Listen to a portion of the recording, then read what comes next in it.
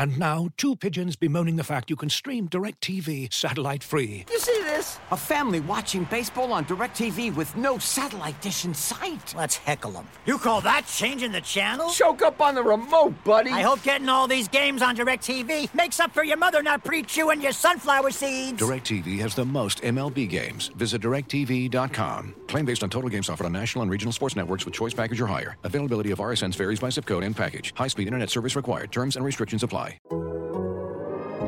The Athletic.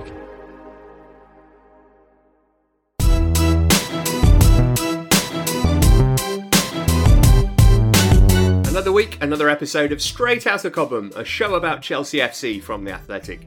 Coming up today, a magnificent 7 dwarfs the non-entities of Norwich, the Carabao Cup reaches round 4, England on target for England, and a little bit more besides. Available for free wherever you get your podcasts and ad-free on The Athletic. This is Straight Outta Cobham. Well, that was a good weekend, wasn't it? Here to talk through the demolition of Norwich City are two of The Athletic's finest, Dominic Fifield. Good morning, Matt. And Simon Johnson. Hello. Hello. Let's get to Saturday then, shall we? Loftus-Cheek with a powerful run. Looks for the return. Beautifully played by Ziyech. Bounce in the middle on a hat-trick. Barkley further across. Loftus-Cheek. Mount. Hat-trick. Chelsea have 7. It's my job to find solutions. And then on the pitch, it's the guys who need to prove that they are capable of playing on this kind of level. And they still need to prove. This was only one game. We did very, very well today. That's why I'm happy. It was a good day. Special day, definitely, to score a hat-trick here at the Bridge. I don't think I've ever scored more than one goal for Chelsea, so to get 3 in a game after, I think, 25 games I just saw that I didn't score, it's a great feeling. But most importantly, 7 goals, you don't really see that often, and to get a clean sheet, the way we performed today, mentality-wise, was top class. Chelsea 7, Norwich 0 at Stamford Bridge then. The Blues recording their second biggest win in Premier League history and forcing the Vidi printer to spell it out. Simon, like me, you were on hand at Stamford Bridge for this game. We'll get to Chelsea and we'll give them loads and loads of praise, but I just wonder, have you ever seen a poorer performance from an opposition team than this? Well, since Malmo. They were a bit worse than Malmo, I thought. Yeah. I mean, pack your bags for the Championship. It's so. I know Norwich are very sensitive about the kind of criticism they've been getting, and we touched on this on the preview show. But when you see the likes of Brentford and Sheffield United and Leeds in their first seasons in the Premier League, sort of really add something and give it a go and look like they're ready to compete. And then you see Norwich and you just go, it's like they're throwing in the towel already.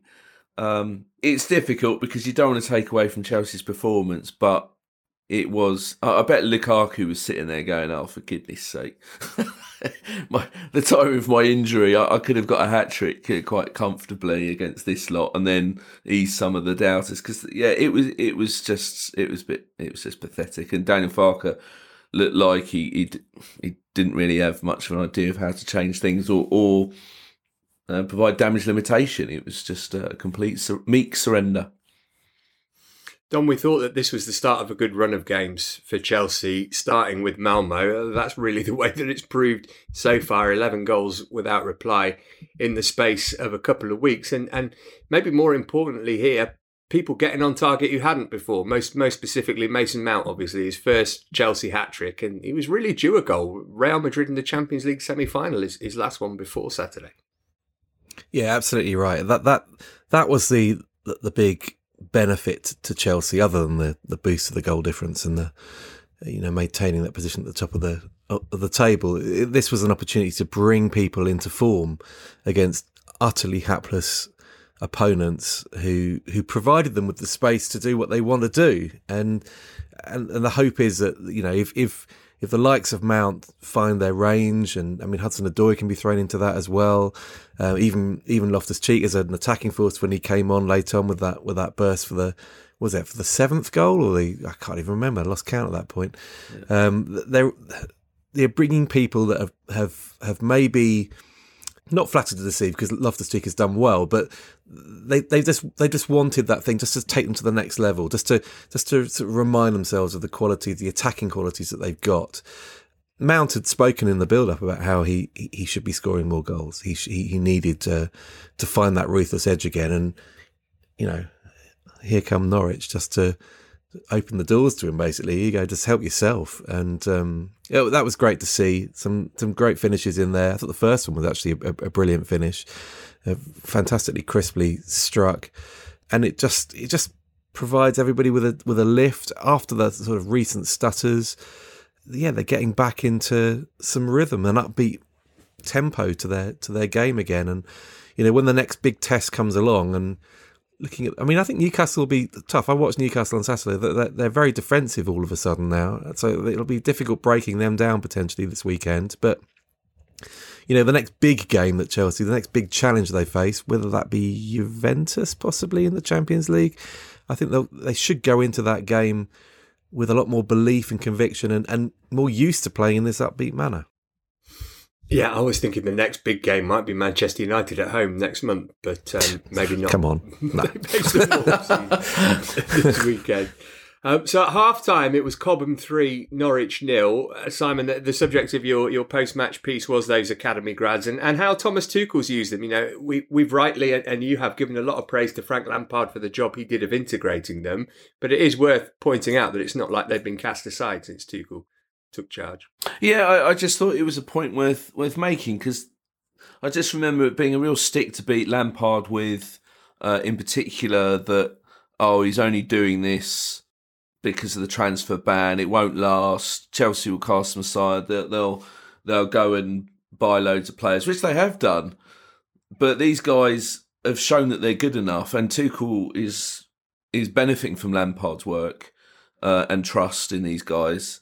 But he's still picking them, and I just thought that was a point worth making. It was the story of the day. You had to sort of write about the academy in some way because they were predominantly responsible for the scoreline. But I just thought it was worth sort of noting that here we are 2 years later, and sort of a lot of the faces that made the breakthrough at Chelsea are still contributing now. And of course, Tuchel's added to that list by bringing Trevor Chalobah into the group, and it's not a complete sort of the academy rules the roost at Chelsea now, because we saw in the summer that quite a few of the hot prospects left, but they're still playing a part, and I think it's something that should be celebrated. Dom, did you have a favourite goal of the 7? I think the Reece James dink was probably my favourite. Mount's first was pretty good too. Even Callum's finish from that lovely Kovacic pass, which seems to be becoming a thing. They're genuinely all blurred into one now in my head. I liked Ruben Loftus-Cheek's run, if I'm honest, but that was the one that gave me the most satisfaction. But I thought the Mount's first, the crispness of that finish was superb, and I suppose on the basis that it was the first, and that's if Norwich were attempting to be stubborn, which clearly they don't have in their locker, but if they were attempting to do that, then the first is the most significant one, the one that punches all their optimism and belief, and so that opened the floodgates basically. So it's probably the most significant, but I think just generally a sort of a rapturous, riotous performance was what was needed in the Premier League, and it really, it just set the tone for the weekend. I know Arsenal fans might disagree because they got the Friday night fixture, but it was a remarkable weekend's fixture card in the Premier League, and Chelsea scoring 7 really, put it was set the marker for those at the top of the table, of which, in fairness, City and Liverpool responded. Is there nothing like you're talking about hapless performance? Doesn't every sort of like to sort of say, to make it qualify as the hapless performance and woeful? Doesn't every one of those need a horrific own goal with that sort of cheer in the crowd, and then you see the replay. I mean, that was a beauty. Poor old. It was kind of Aaron's. You felt sorry for him, and then Tim Krul sort of. It was. It was comedy, pure comedy. Even Max Aarons is from West London, isn't he? Is he from Hammersmith, I think? So it's another one to add to the... he just wanted to chip in on the English goal scoring spree. But in all seriousness, I sort of did sort of make a point of tweeting about it that, of course, didn't know what Man City and Liverpool were going to do, but goal difference...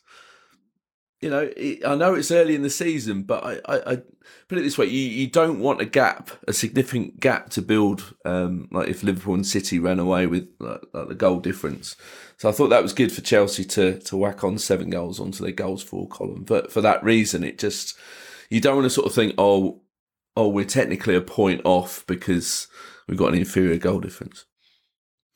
And speaking of goals, 11 at home in a week and all without Romelu Lukaku. Andrew says, good week to discuss that awkward Lukaku issue of whether a pressing team looks better without a static reference point who doesn't move. He's our version of the Ronaldo at Juve problem.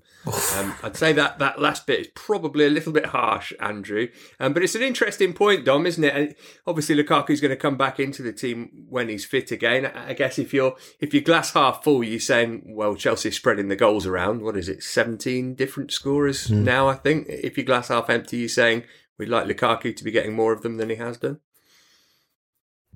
I look at it through envious eyes, basically, to have that option of having a £97.5 million striker, one of the best in the world, currently getting a bit of a breather that you probably needed, and ready to come back into the team, a team where the creative players should have upped their game and form by the time he comes back in on the basis of what we saw Saturday.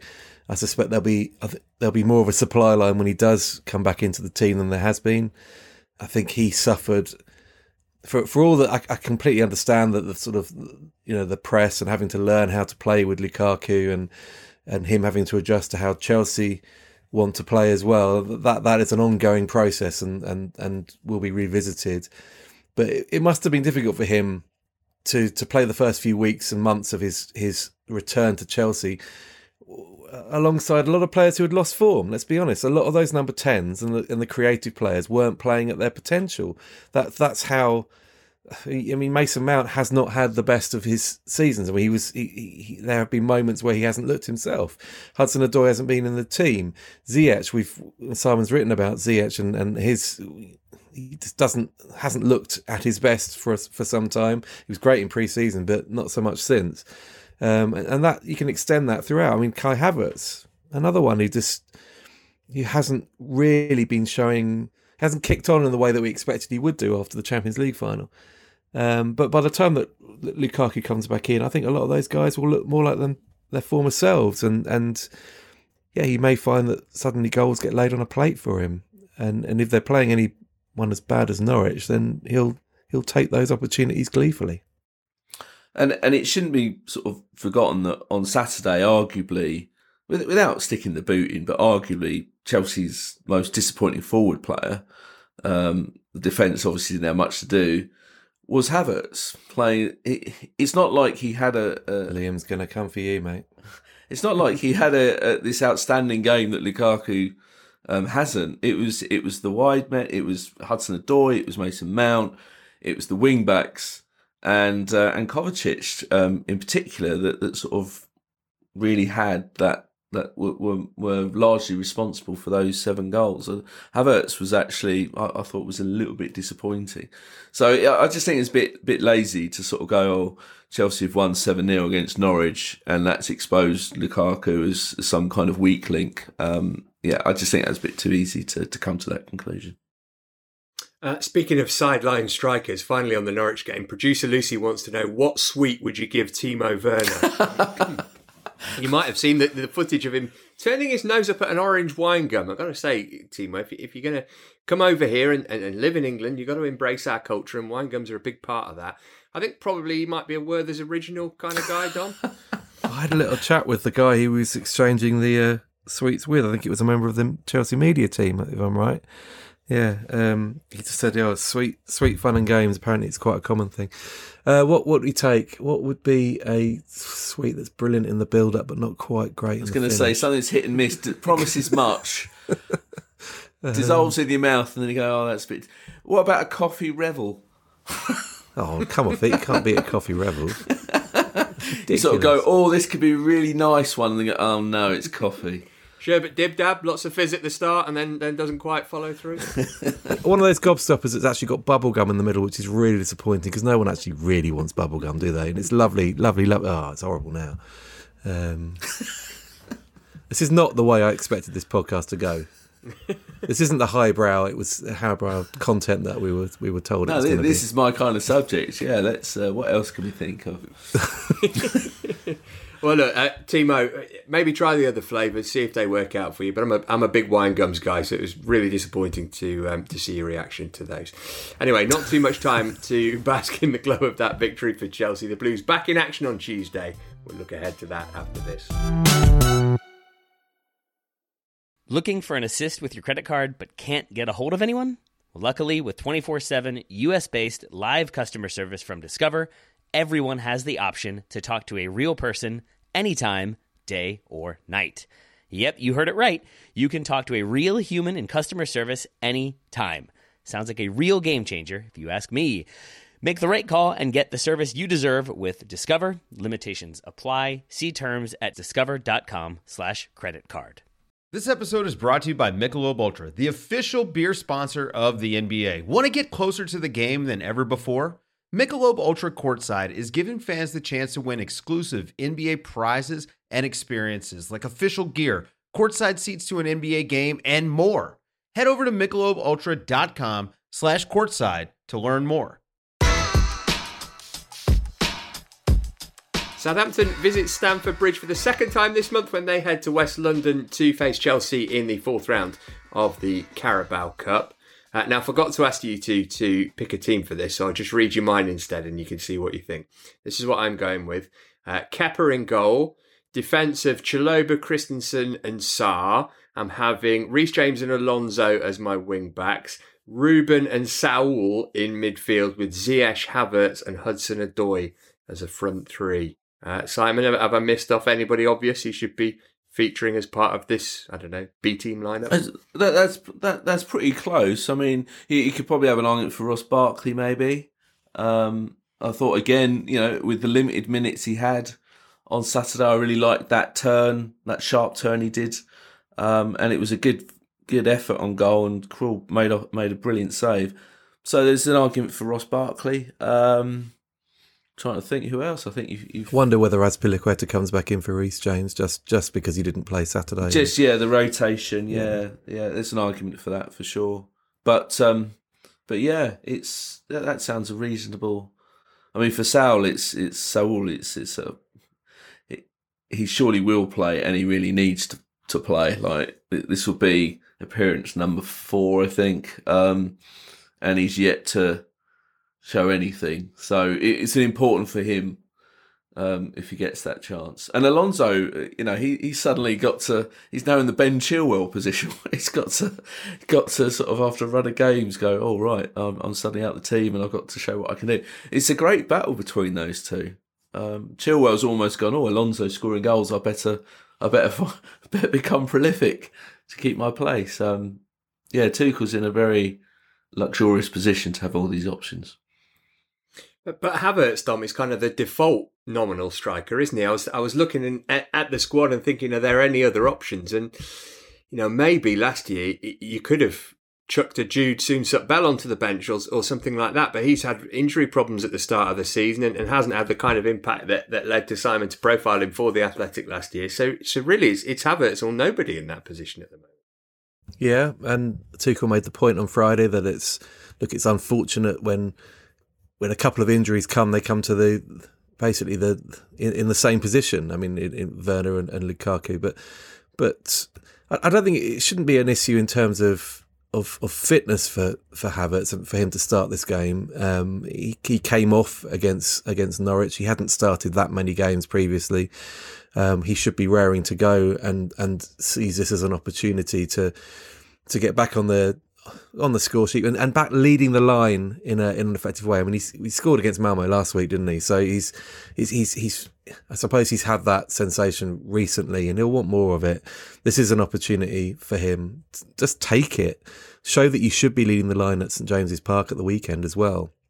And then, if you play well for an hour and Chelsea are comfortable against Southampton, then you can come off and Tuchel can play a false nine, or you can ask Hudson-Odoi to fill in there through the middle, or whatever. There'll be a way of getting through the last half hour of a League Cup tie midweek, because Havertz probably will be needed at Newcastle. I mean, unless Lukaku's made a far quicker return to action than we imagine, it'll be the same kind of personnel going to the northeast for that critical game then. Simon, does the Club World Cup complicate things here for Chelsea in terms of how important this game is? They don't want a fixture pile up, I suppose, later on in the year, and Manchester City are just going to win the League Cup anyway, ultimately. I have actually thought that the cup should be called the Man City Cup. It should have it should be renamed. I mean, in many ways, the situation hasn't changed.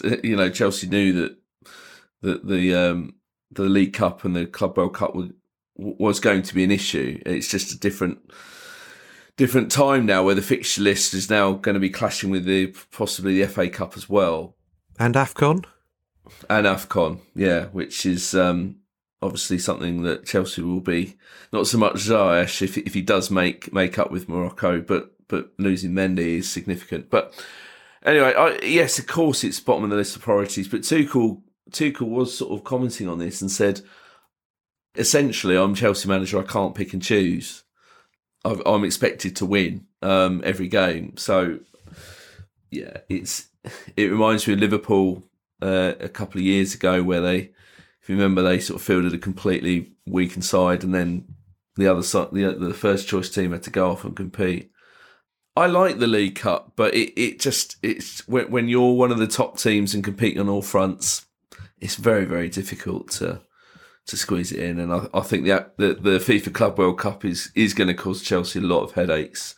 Not so much with the League Cup, but I think with the Premier League and the issues it's going to have on the fixture congestion.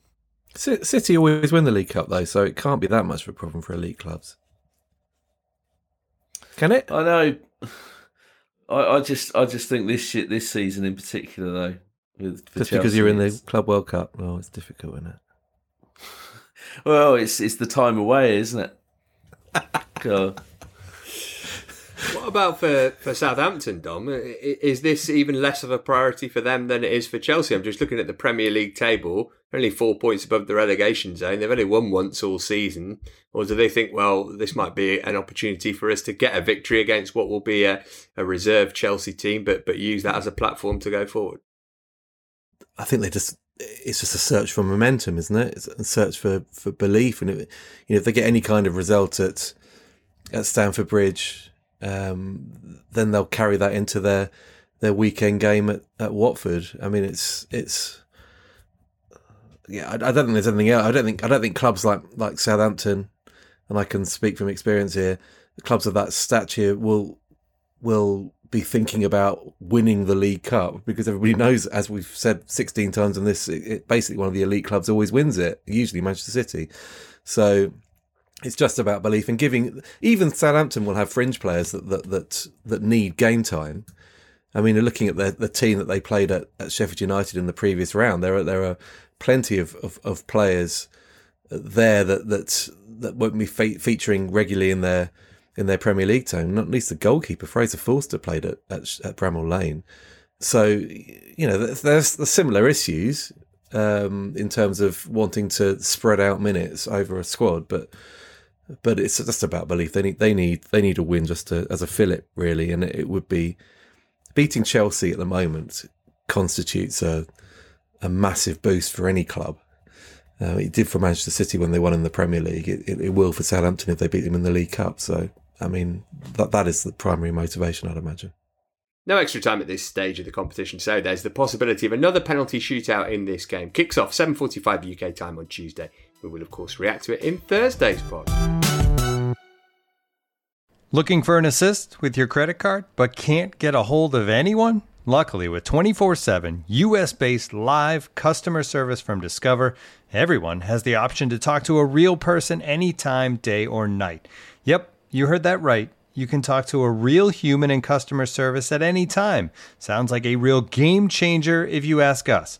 Make the right call and get the service you deserve with Discover. Limitations apply. See terms at discover.com/creditcard. And now, two pigeons bemoaning the fact you can stream DirecTV satellite-free. You see this? A family watching baseball on DirecTV with no satellite dish in sight. Let's heckle them. You call that changing the channel? Choke up on the remote, buddy. I hope getting all these games on DirecTV makes up for your mother not pre-chewing your sunflower seeds. DirecTV has the most MLB games. Visit DirecTV.com. Claim based on total games offered on national and regional sports networks with choice package or higher. Availability of RSNs varies by zip code and package. High-speed internet service required. Terms and restrictions apply. Elsewhere in Chelsea news, Bethany England came off the bench to score for England as they beat Northern Ireland 4-0 in their World Cup qualifier at Wembley. Millie Bright and Fran Kirby started the game. England play Austria on Tuesday. Erin Cuthbert helped Scotland to a 2-1 win against Hungary at Hampden Park. Sam Kerr started for Australia. They beat Brazil in a friendly. And Jessie Fleming was on target as Canada beat New Zealand 5-1. In terms of the academy sides, the under-18s involved in a right old ding-dong with Fulham in the under-18 Premier League South finished 4-4 at Motspur Park. Edwin Anderson and Jude Soonsup-Bell both bagged braces. Soonsup-Bell second. The final goal of the game 5 minutes from time means Chelsea are fifth in the table. The under-23s drew 1-1 at Leicester. Informed Brian Fierbeamer notched his fifth goal of the season in PL2 in that one. Just about done for today. Before we go though, Dom, tell us a bit more about your piece on Zsolt Lowe. You've profiled Thomas Tuchel's assistant for The Athletic. Yeah, one of the assistant managers at Chelsea, Arnaud Michel being the other, the eighth person of Hungarian descent to have got his or her hands on the European Cup. Very much an integral member of Tuchel's backroom staff since 2018 when he came and joined him at Paris Saint-Germain after having basically worked through the Red Bull stable of clubs. He'd been at Frieling and he'd been at Salzburg and went to RB Leipzig and worked with Hasenhüttl and Rangnick there. And I think he does have quite an interesting role within that setup. I think Tuchel quite likes his assistants to speak up and query some of the decisions he makes and some of the ideas he's got. I get the impression that Zsolt is particularly vocal on that front. He's also a bit of a confidant for the players. He's the one that sort of tries to get to know them on and off the pitch. Tries to put them at ease, and I think they come to him with their issues and their problems, and he's a good sounding board for them. So quite an integral member of quite a tight knit, largely German travelling team that goes with around Tuchel's clubs. He's a Hungarian in the mix, and he's made a very, very favourable impression at Cobham since joining the club. Interesting, Simon, isn't it, that Anthony Barry and Joe Edwards have been kept on and are clearly quite valued as part of that team. You could understand them sticking around to kind of ease the transition from Lampard, but obviously Tuchel feels that they work well, not just with him, but with the likes of Zsolt Lowe and the rest of the team who came from PSG and elsewhere. Yeah, and don't forget that this is also Chelsea's modus operandi. They want domestic coaches to be part of the setup, so there's that sort of consistency, because you never know, it could all go wrong. Tuchel takes all his staff with him, and you want that sort of those guys that know the club inside and out to be there to work with the next guy. Usually it's a sort of more of a legendary figure like we've seen at Gianfranco Zola. Eddie Newton had a time. But these two are really respected coaches. Really respected coaches. Barry has come in and made a huge impact. Joe Edwards had a period where he was a little bit sidelined when Tuchel first took over, but he's now, he's a lot more noticeable, put it that way. So I think these guys make a real positive contribution to what's going on. Be interesting to see what happens when Frank Lampard gets his next job, I suppose. Simon, are you on duty for the Southampton game? I am. My third trip to the buffet in a week. Zoom call is good. Maybe you're just closer to the camera side, but you just does seem to be having an effect on the old Zooms. Shots fired. Ouch. Dom's just bitter because he has to talk about mid-table football every week. But yes, we've had butter chicken we discussed last week. It was the little English breakfast on Saturday. That's not my favourite. So let's go back to some proper cuisine. It's a rule you never talk about the press buffet at Chelsea. That is one of the rules. I'm a rule breaker. Rules, so you should know better. I live on the edge. Rebel. Yeah. Maverick. I'm absolutely staggered to hear that an English breakfast is not on your regular list of must-eat. I thought it was good. I thought the sausage in particular, it seemed to be a really good quality one. You can often skimp on that, but our listeners are not interested in this. I can guarantee. Always falls apart at the end of the show. The producer's gone to sleep as well. Luce is gone. Right, it's time for one of my gags. Oh no! Can we have a quiz instead? Just to finish the show. Thursday's quiz will be the other 6 people of Hungarian descent to get their hands on the European Cup, possibly. Simon, apart from buffet chat, what else is being dished up over on The Athletic from your brain/pen? Well, not much for my brain, but we are obviously, me and Don, we're going to be looking ahead to the battle of the rich owners, although one is very much richer than the other, and just sort of putting it in the context of what perhaps Newcastle can learn from what Chelsea did or didn't do 18 years ago. Excellent. Looking forward to that. Anyway, theathletic.com/ChelseaPod, the place to go to sign up. If you're not currently a subscriber, there is absolutely no buffet-based chat on there, so you'll be safe from that. We'll return on Thursday when we'll look back on Southampton and ahead to Newcastle. Until then, from all of us here, it's goodbye.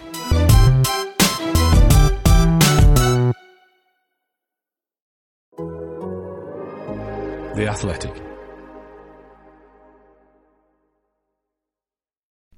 As you've probably heard by now, we've teamed up with BetMGM this season. We'll be using BetMGM lines to make all of our picks, and we'll have special offers for our listeners each week. If you haven't signed up for BetMGM yet, use bonus code THEATHLETIC, and you'll get a 1-year subscription to The Athletic, plus up to a $1,500 first bet offer on your first wager with BetMGM. Here's how it works. Download the BetMGM app and sign up using bonus code THEATHLETIC. Make your first deposit of at least $10. Place your first bet on any game and claim your voucher for a 1-year subscription to The Athletic. See BetMGM.com for terms. U.S. promotional offers not available in D.C., Mississippi, New York, Nevada, Ontario, or Puerto Rico. Gambling problem? Call 1-800-GAMBLER. Available in the U.S. Call 877-8-HOPE-NY or text HOPE-NY 467-369 in New York. Call 1-800-NEXT-STEP in Arizona. 1-800-327-5050 in Massachusetts. 1-800-BETS-OFF in Iowa. 1-800-270-7117 for confidential help in Michigan. 1-800-981-0023 in Puerto Rico. First bet offer for new customers only in partnership with Kansas Crossing Casino and Hotel. Don't forget, if you haven't signed up for BetMGM yet, use bonus code THEATHLETIC and you'll get a 1-year subscription to The Athletic, plus up to a $1,500 first bet offer on your first wager.